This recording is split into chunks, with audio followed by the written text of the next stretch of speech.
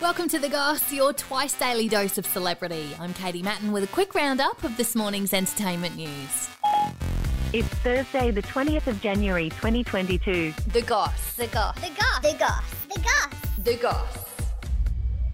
Britney Spears has posted another message aimed at sister Jamie Lynn on Instagram saying she should have slapped her and mum Lynn when she had the chance. I'm so angry, it's insane. The since-deleted post talks about the privilege Jamie Lynn had as a child, being able to watch TV all day, swim in the pool and be served chocolate milkshakes, with Britney saying she was never able to have that life. I'm not here to be anyone's slave. She also accused her mum of barely being able to hold a conversation because she was on so much medication following her split with Britney's dad, Jamie Spears.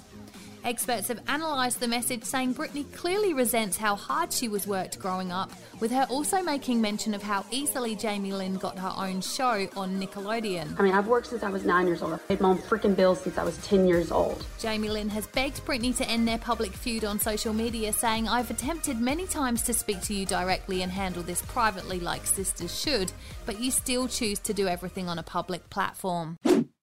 Ellen DeGeneres has had her game show Game of Games cancelled after 4 seasons, with it starting in October 2020. The truth is, I am that person that you see on TV. The first season had over 8 million viewers, with the most recent season half that with 4 mil. We have had a lot of conversations over the last few weeks about the show, our workplace, and what we want for the future. Her talk show Ellen is also in its final series, being cancelled after staff claimed a toxic working environment, with her saying that following an investigation she learned that things happened that shouldn't have, and that she was sorry to those who were affected. I know that I'm in a position of privilege and power, and I realize that with that comes responsibility, and I take responsibility for what happens at my show.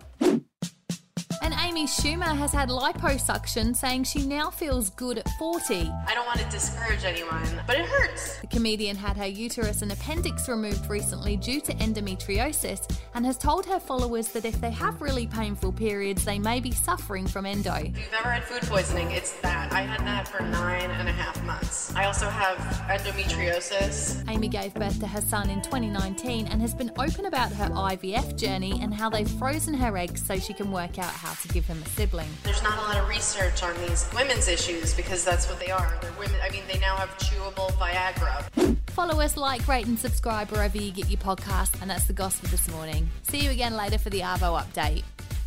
A Podshape production.